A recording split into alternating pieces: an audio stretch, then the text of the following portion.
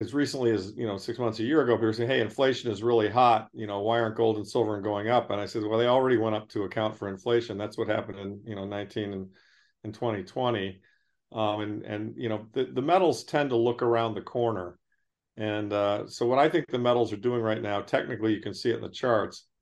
What I think the metals are doing right now is they are sniffing out the ultimate Fed pivot.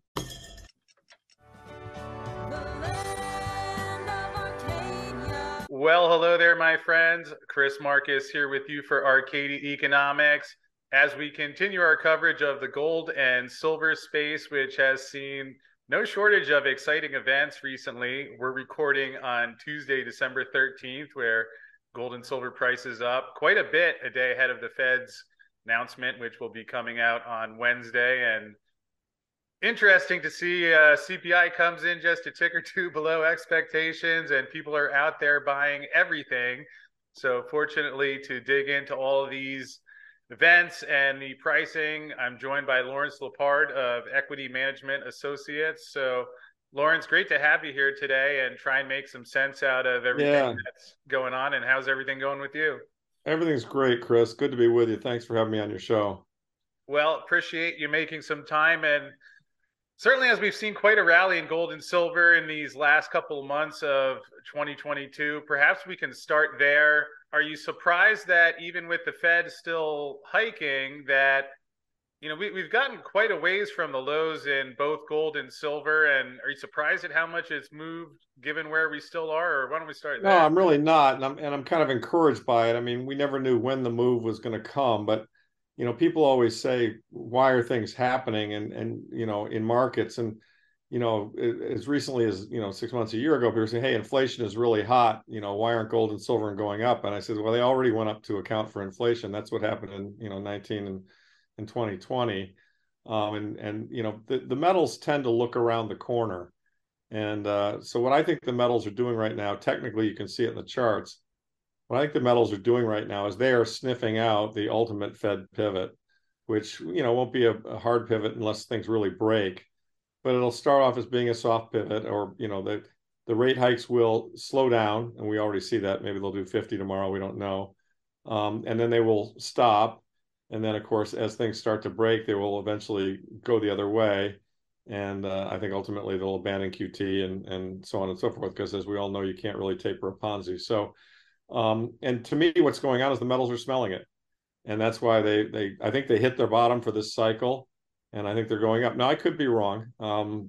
There could be something that surprises me or us, and we have one more dip down to the lower levels of 3 or 4 months ago. But it feels to me like we put in a bottom that's going to last. It took 2 years to do it from the high in the 2020 range. So, it's a pretty big correction, and they've come down significantly. And of course, it's a higher low than the last time around. And of course, as I've said in other podcasts, I mean, I think this is a big one, because when gold gets through the 2070 area, when silver gets definitively through the $30 area, they'll be in the gold case, not in the silver case, but in the gold case, it'll be at a new all-time high, and the silver case will be headed back to that $50 high, and that would be a breakout.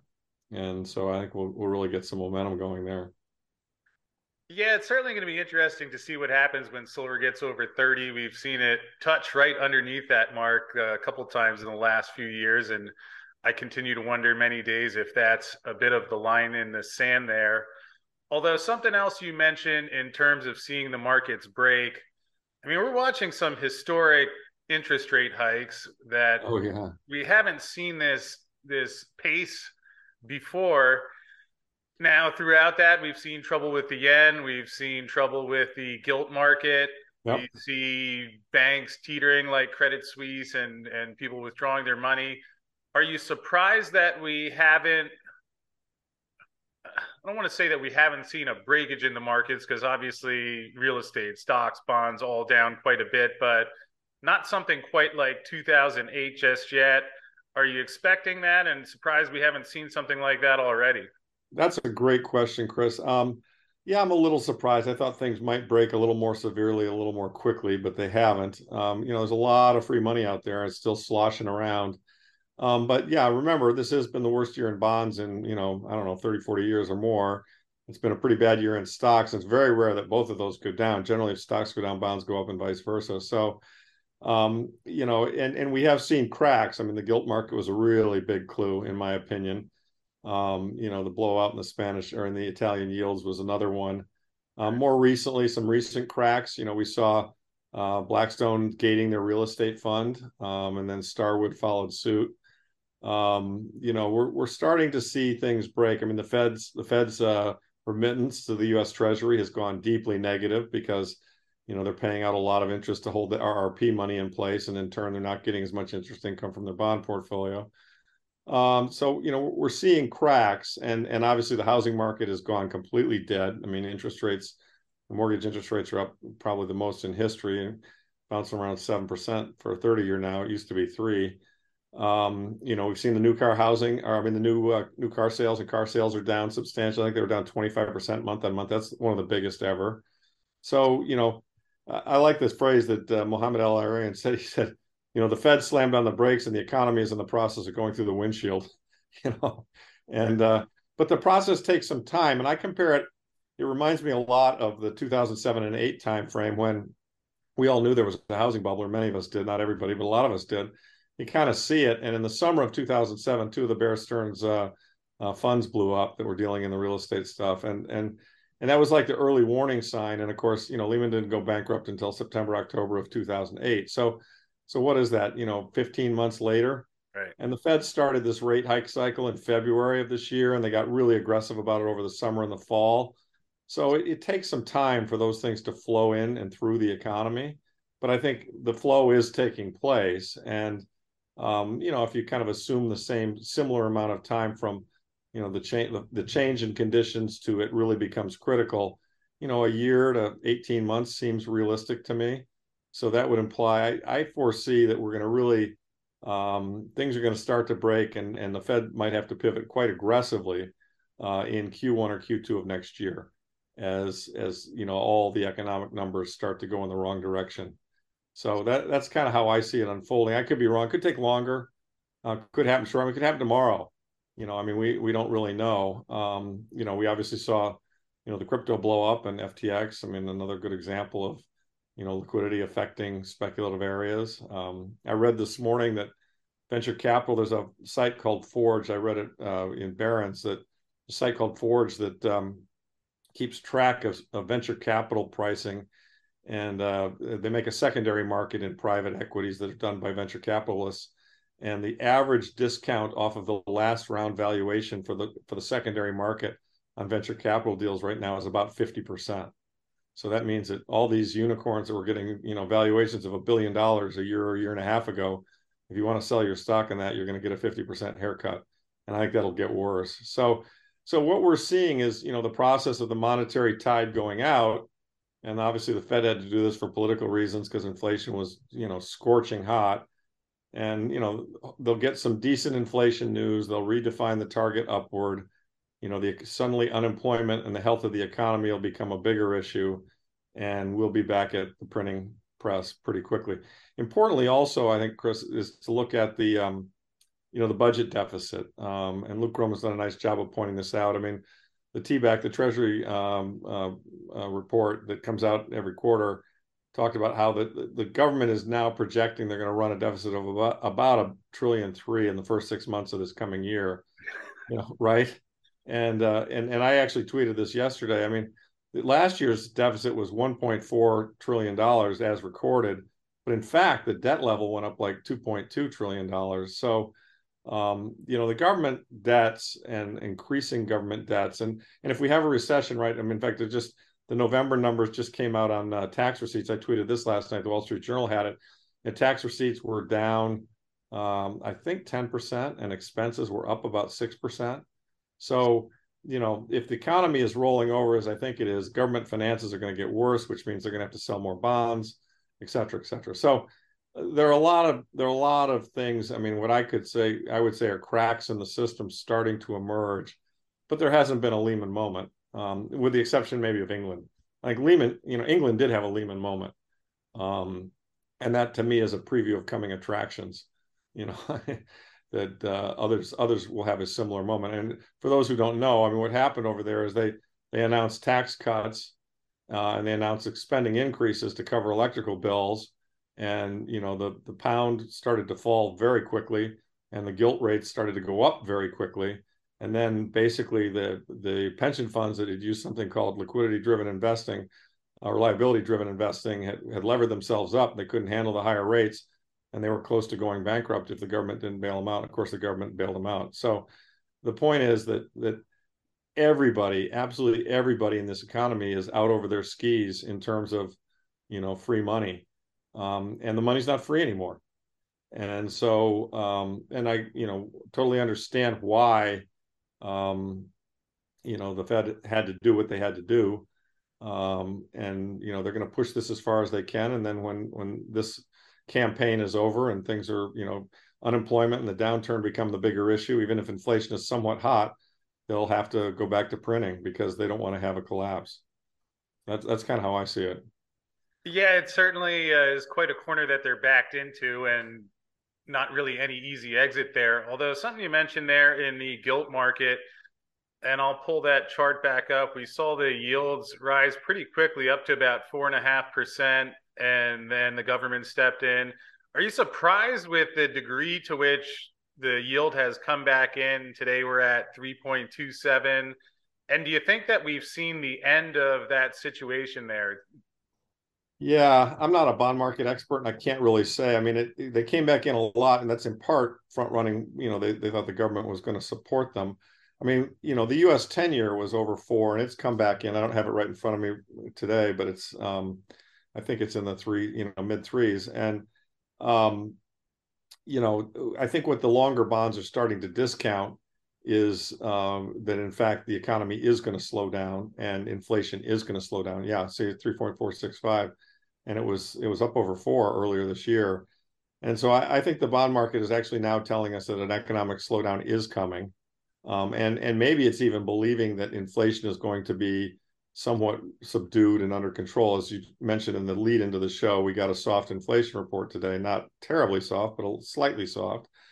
And look, if the economy does slow down, there will be less demand for things. Although it's tricky because China's opening back up again, and that will create a lot of demand for oil. And I looked at a copper chart recently, and copper is looking pretty healthy. So on a chart basis, so there are a lot of moving pieces. I mean, I think the bottom line is that we are in a new inflationary environment, and inflation will wax and wane, but we're never, in my opinion, we're never going back to 2%, 0 to 2%. That's just not happening. I mean, you look at, yesterday, I retweeted this as well. The, airline pilots just got, basically an enormous pay increase through their union, something like over 10% a year, and in some cases as much as 20% a year, because there's a pilot shortage out there. And we saw the rail strike, and of course the government had to step in to solve that. But the labor costs are growing very consistently at north of 5%, maybe approaching 6 or 7. And so with labor going up at 6 or 7%, how do you get to a 2% inflation rate? I can't see it. So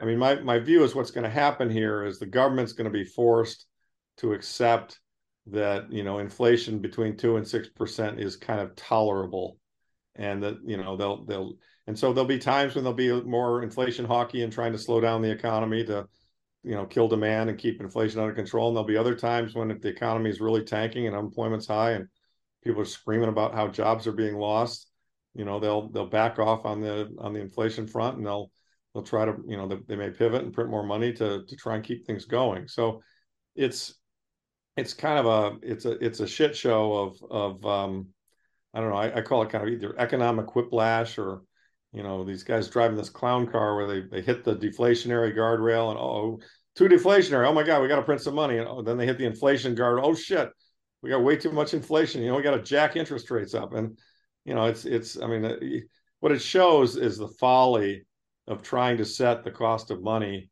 as a result of government policy. I mean, this is, when I was a kid, the big joke was about the Russians and the Soviet Union, and they would set the price of grain, and if they set it wrong, they all starved. And if they set it too high, or too low, they had a grain surplus, or too high, they had a grain surplus. So you can't. The market is best at setting an interest rate. Interest rate's the price of money. It should be set by balancing the supply of money, which is savings, with the demand for money, which is the demand for investments.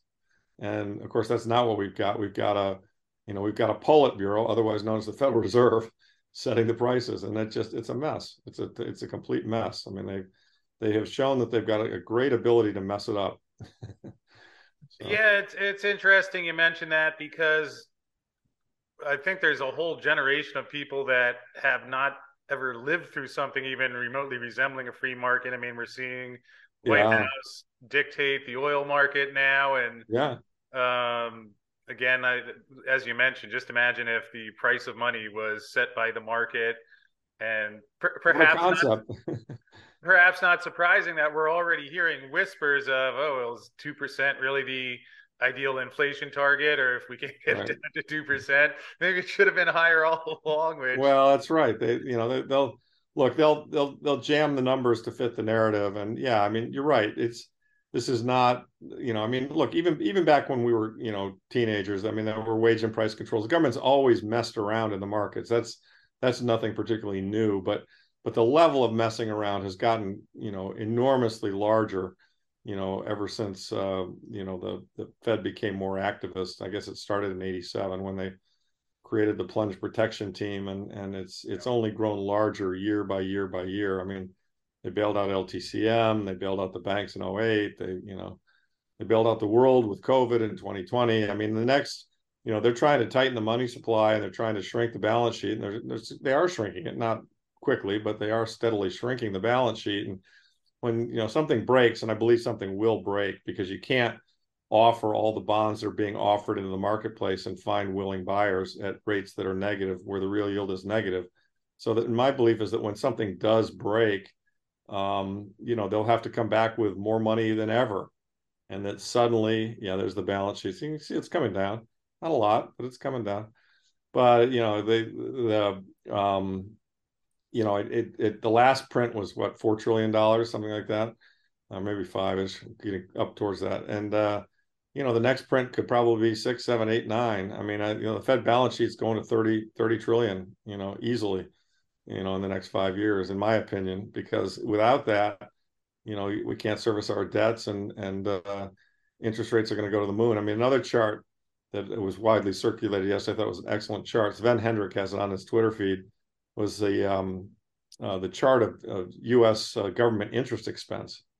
I mean, it's a debt spiral, right? There's a vicious circle here that as interest rates go up, the government, being one of the largest debtors with 31 trillion of debt, pays more and more in interest. I mean, we're up to $750 billion a year in interest costs. It's almost the size of the defense budget.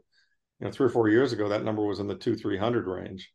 So, as we borrow more and we push interest rates higher as a result of asking for too much money, not enough, there's not enough supply to keep prices low, the problem gets worse and worse and worse. So a lot of us have identified this, and it's why I think ultimately, sound money, precious metals, in my belief too, Bitcoin are going to be very, very attractive investments in the next 5-year window, because these guys are mathematically trapped, as you alluded to. yeah, it's quite a dynamic where you have the Fed tightening its interest rates, but also removing some of the quantitative easing balances.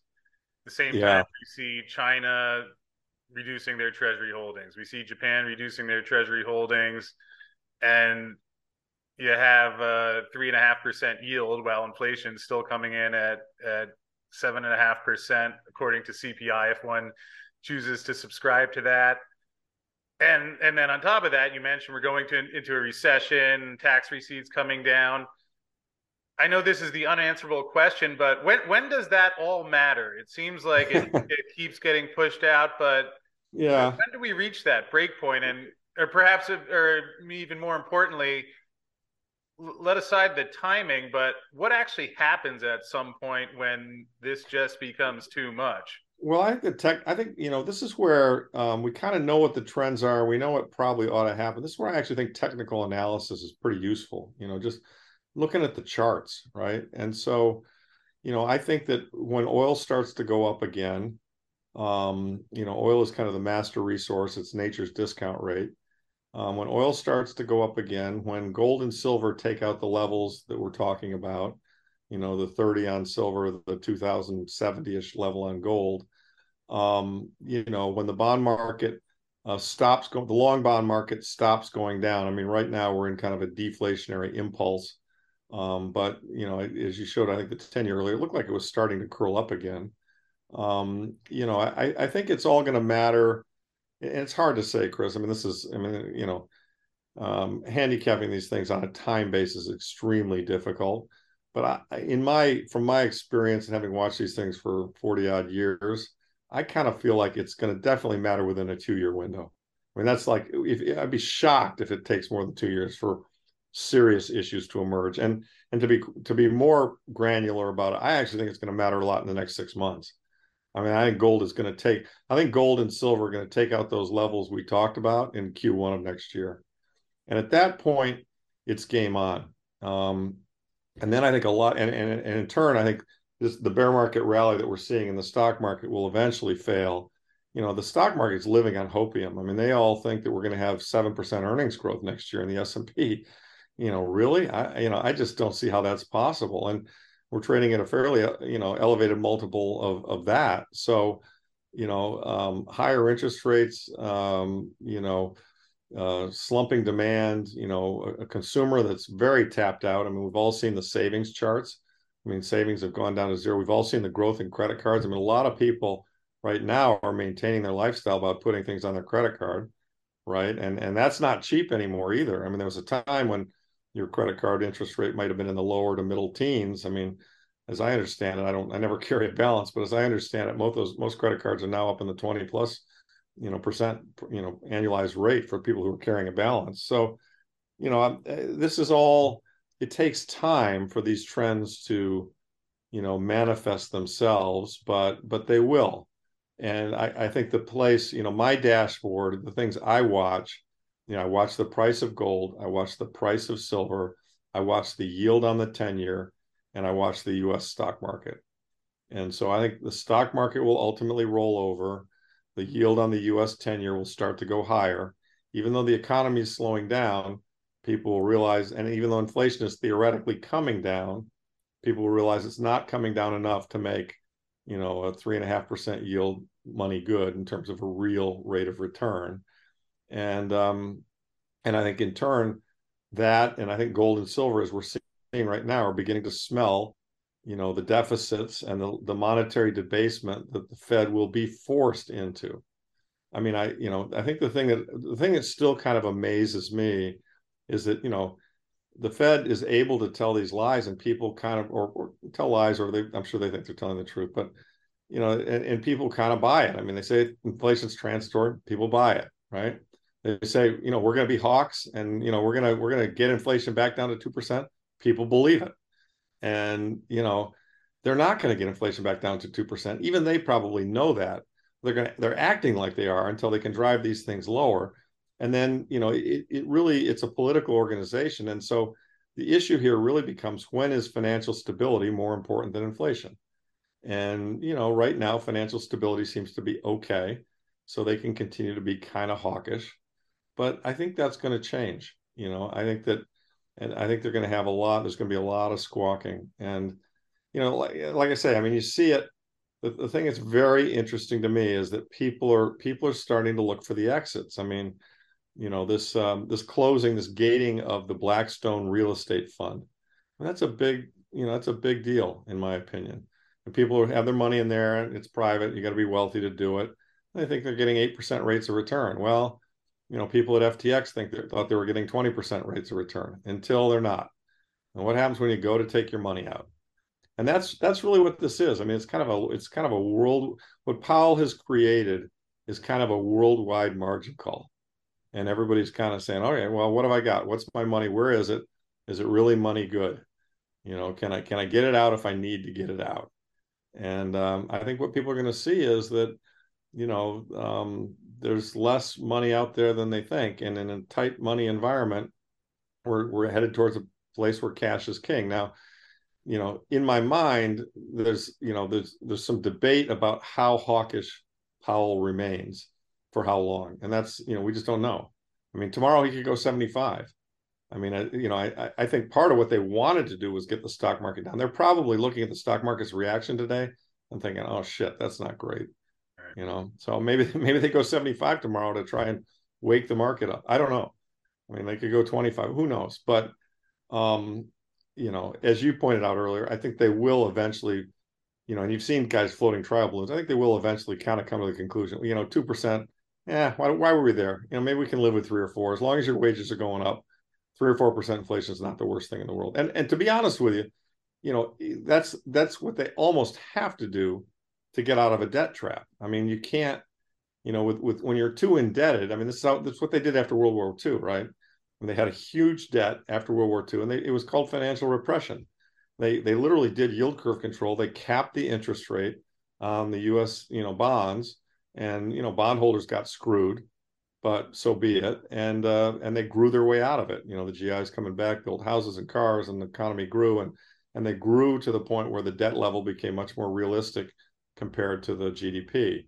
And that's what we need to have happen now. We need to, the way to get out of this without a complete collapse is to run high inflation. As much as painful as that is to run high inflation for a bunch of years, keep the economy going, let the GDP grow, and then the debt level relative to the GDP will go down.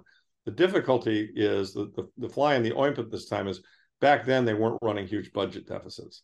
Right. And now we are. If we weren't running huge budget deficits, that inflate your way out of the debt would actually be, the inflation's painful, but it would be a strategy that would work. The problem is that in this environment right now, they've made too many promises and they're running huge budget deficits. And so it's very hard. As much as they continue to inflate, the deficit continues to grow too. So it's a mess. It's a real mess.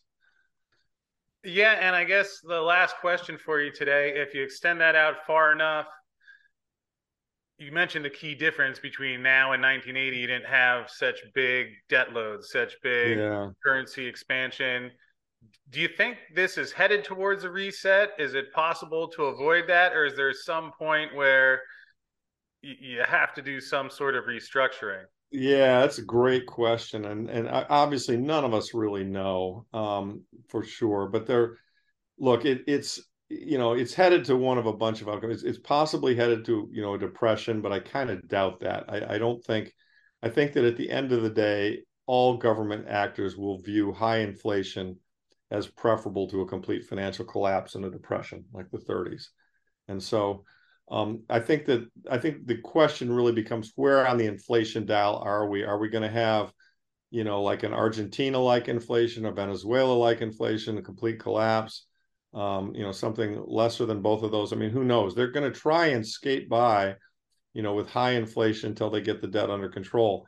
What they should do is they should do a structured monetary reset, where they, confess what they've done is wrong, and then, create a new currency backed by a sound money alternative. But that's, politicians aren't smart enough or forward looking enough to do that. So my guess is what they will do is they will try to tolerate a little bit of inflation. A little bit of inflation will become a lot of inflation, and then a lot of inflation might ultimately lead to kind of a catastrophe, an almost a close to hyperinflationary like event, or a very high inflation event that kind of resets things. Everyone says, well, they're going to push the CBDC down our throats. I don't think they're ready. And to be honest with you, I don't think, most of the people in the system, I don't think they're smart enough to really understand all these issues. So I think what's going to just happen is these issues are going to unfold, and we're going to see how a democracy handles them. And my sense is a democracy is going to always vote, to spend more money, print more money, dilute the money. And so that's why people listening to this, myself, you, others, are so firm about, you've got to have money that the government doesn't control, because it's almost a lock certain guarantee that the government's going to screw up the money. And I think what most people are missing is that they've kind of done this in the past, but never to the degree they're doing it now. I mean, they did it in the 70s when they went off the gold standard. Gold went from 35 to 800, but Volcker was able to come in with a high interest rate and bring things under control. But remember, back then, debt was 30% of, government debt was 30% of GDP. Right now, debt is 130% of government GDP. Can't do that anymore. It's not going to work. So with that as a backdrop, they've literally just got to print and as I'm sure you know it, and many of your listeners probably know, but Gresham's law is the rule that says, I mean, hyperinflations occur, right, when people realize that it is absolute certain government policy that they can never stop printing and increasing the money supply. When a quorum of the country realizes that, then something called Gresham's law kicks in, which says that bad money chases out good, which is to say people spend the bad money because they know it's losing value. The minute they get it, they spend it. In Weimar, they reset the prices every day. People get their salary, they'd immediately go spend it because they knew it was going to be worth less the next day. And in turn, good money gets hoarded because everyone knows the good money will hold its value. Gold and silver are good money. Bitcoin is good money, in my opinion. So, what's going to happen is that as a bigger and bigger piece of the population, I mean, those of us who are gold and silver bugs right now, we may see this as obvious and we know it and we believe it, et cetera. We're a very small part of the population. Right. I mean, the most of the people I interact with, they think I'm nuts. and most have I mean, they know there's an inflation problem. Don't get me wrong. Everyone's bitching about the inflation problem. They don't really understand what's causing it, and they don't necessarily understand the solution. Some do. I mean, more than 5 years ago do, but still, it's not a quorum of the country that sees it and sees that it's inevitable. Once it becomes obvious and then it becomes inevitable, it's going to be, it will spread and it will spread and spread quickly. And that's why, I think that once gold gets through 2000, I mean, it could squirt up to 3000 quickly. Once silver gets through $50, it could go to $100 quickly. And at that point in time, you're going to see a mania. And as if the government keeps taking actions the way they've been taking actions, and they're unable to control their spending and to maintain high interest rates, eventually enough people will have lost faith in the dollar that literally everybody will be, the minute they get paid in dollars, they'll be using it to buy gold or silver or Bitcoin. And, and the dollar will fail, and the euro will fail and everything will fail because people will realize I'm going to be impoverished if I have bonds, dollar denominated bonds, I'm going to be impoverished. They will not be worth what, they'll be worth the face amount, but, who cares? I mean, if gasoline's $100 a gallon, at the face amount of your bond, you've just lost 90% of your purchasing power or more because of the inflation that's taking place. So that's kind of how I see it unfolding. But I think, that kind of the Gresham stuff kicking in, I feel like that's probably 5 years away, maybe a tad more. I'm not sure. But before you get to, and if you study the hyperinflations, before they got to just where it all collapsed, where everybody realized it was doomed, the currency was doomed. You look at Zimbabwe, you look at Venezuela, you look at Weimar, you look at many of them. Before that happens, you get a period of very high inflation. And so we've, peak inflation this time, I think peaked around 8-9%. I mean, the next, and we're kind of in a slightly a down wave. We went down just a tad, right? Okay. The next up wave, my gut is, we're going to see 12, 13, 14, 15, right? And it's like, oh shit, we don't have this inflation thing under control at all.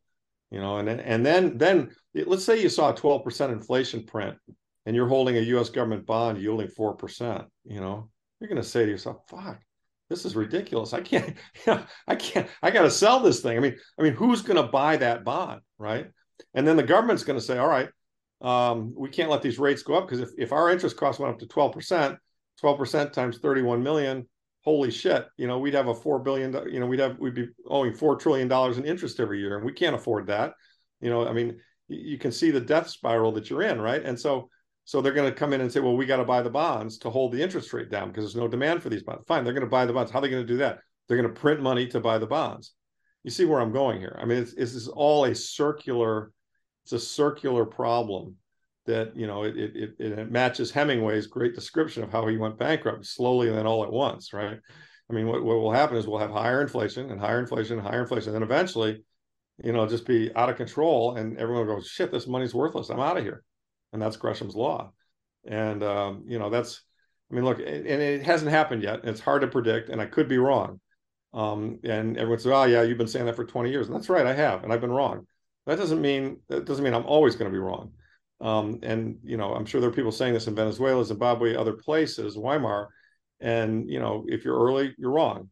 But if you can kind of see where the trend is going, and as I say, there'll be telltale signs. I mean, gold going through 2070, silver through $30, in my opinion, game on. Game on, right? We're now at all-time highs, and that means, not a quorum, but that means a significant piece of the population has said, all right, I get it. My money's being diluted. I want some money that can't be diluted. You can't print gold, you can't print silver, right? And so it's, in my opinion, Chris, it's coming.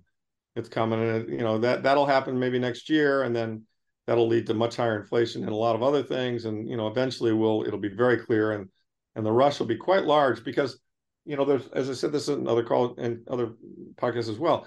Consider that there's about $450 trillion of financial stuff in the world, and by that I mean bonds, cash, stocks, CDs, all the things that you would consider to be financial money, or could be turned into money. 450 trillion. Total gold market is maybe 10 trillion, but half of that's not tradable. It's either on women's necks, or it's in museums, or it's owned by central banks. About half of it's tradable. So call it, say, $4 trillion of tradable gold. Less than $1 trillion of tradable silver. There's no stockpile of silver, right? As you got a nice picture of silver behind you there. And $300 billion of Bitcoin, almost nothing, rounding error. So, when that 450 says to themselves, hey, you know what? This stuff isn't holding its value. I need to get some money that will hold its value, that the government can't mess up. That 450 is going to come chasing the 4 or 5 that, represents sound money. I mean, think about it. We don't need the whole 450 to come after us for our stuff to go up. All we need, I mean, even if only 10% of it came after us, that'd be $40 trillion chasing a $5 trillion market. I mean, that's 8x, an 8x appreciation in the price of the sound money thing. So the point is, at the margin, I'm highly confident we are in the right stuff. And I think we just have to kind of sit back and watch it unfold, and it will unfold in our favor. But boy, it's been a long time coming, and it's been slow. And anybody who's in it for a quick buck, has probably given up on it by now. But I've been at this, since the 80s, and I've been really bullish on gold and silver since 2000 and 2008. And it feels to me like it's definitely coming. I don't see anything. I mean, what would worry me? Some of my investors, sometimes they ask me and say, "Hey, what would cause you to think your thesis is wrong?" All right, here's where my thesis is wrong. The government really decides to get disciplined. You know what I mean? They really decide to trim Social Security. I think we're safe there. Well, that's right. I mean, and of course they always laugh when I say that, but maybe they're not. I mean, maybe they're not. Maybe we're not. I mean, if the U.S. federal government really got significant financial discipline, that would change the trajectory of what I'm talking about. And I don't think that's impossible, but I don't rate it as the most likely case, given the political system that we live in. And I think most people listening would probably agree with that, right? So, yeah, I think it's unfortunate that we almost giggle when we think about the government getting fiscal restraint. Yet, you said you've been looking at this since the 80s, and we've seen which way things go, and it unfortunately doesn't look like we're headed in a much better direction now. And I think you nailed it earlier when you said there's a large portion of the mainstream that's still looking at the Fed and assuming they're going to be able to maneuver this thing down the racetrack, which maybe it'll take when inflation is at 12% to have more people question that. But either case, Lawrence, I sure appreciate everything you shared there. You laid things out quite clearly for people, and perhaps not the ideal dynamic that we're no, it's not. Look, this isn't what any of us want to be going through and want to live through at this time in our lives. I know for me anyway, I'm 65. I'd like to be comfortably retired, not worrying about money, and not worried about what's going on in the society and our system. But it is what it is. I mean, these are the cards we've dealt, and we're dealt, and we got to figure out how to best play them. And I do think that, on the other side of this financial reset, which will occur when the money fails, as I kind of predict it will, that there will be a much better world, and we will restart. If we get back to a sound money basis, a lot of the ills of our society, in my opinion, will be much easier to deal with. And we will live in it'll be better for our kids and our grandkids, which is, kind of part of why I'm in the whole fight on this thing, because I think we can't leave them this broken system that's been created here and gotten worse and worse over the last 20 years. Yeah, I think that is the positive to look forward to, and hopefully we do return to something like that and leave a little bit of a better system going forward, which unfortunately it took all this to perhaps get there one Exactly. day. Well, But it is what it is, right? You can't, all we can individually do is make our own best decisions and decide what we're going to support. And I'm a strong believer in supporting sound money, and I think people who support sound money will be financially rewarded for it, but I also think that they can feel good about doing the right thing in terms of improving society. So there's a twofer there, right? well, I hear you. And Lawrence, before we wrap up, could you just let folks know where the best place is to find Oh, you thanks. Yeah, and Chris. see So what you're two doing? things. As you know, I'm a loudmouth on Twitter. So I do a lot of shit posting. Yeah, at Lawrence Lepard, and not the fake me. I'll never DM you asking you how your trade is going. And sadly, I wish they'd get these blue check mark things sorted out because I get so many people who are imitating me. But I'm a loudmouth on Twitter, and then I also run a fund that invests in gold and silver and Bitcoin, and that fund can be found at EMA2. Yeah, Equity Management. The ticker, the URL for this is EMA, Edward Mark Alpha, the number 2.com. And there's a lot on there. I put my quarterly letters on there. We have a lot of research. It's all free. You can sign up for an email. We send out things when we get them. We'll never spam you. And people should feel free to reach out via either email or Twitter. I'm as responsive as I can be. I can't answer every inquiry, but I try to be responsive if people have questions and stuff. Well, I sure appreciate what you're doing out there, and Oh, not thanks, only Chris. running your fund, but also, Likewise, I follow your site. I follow your work. I like what you guys are doing as well. We're all in the same battle here. well, just trying to shine some light on what's going on. And we'll have the links to your Twitter and to the fund in the description field below. And just keep on doing what you're doing, and we'll see how things unfold. And we'll look forward to doing this again soon. Happy to do whenever you like. Thanks a lot for the venue. Take care. Well, thank you to Lawrence for everything he shared there. And certainly, as I was talking with him, interesting. Anytime I hear about someone who's been studying this since the 80s, or some people even before, and seeing some of these things unfold in what often seems like slow motion. My entrance into gold and silver was in 2009, and certainly been an eventful 13 years for me. But anyway, great to get Lawrence's wide body of knowledge and insight into everything that he is seeing going on there. So, do hope you found that one helpful at home. And before we wrap up, I would like to thank BlackRock Silver, who brought us today's show.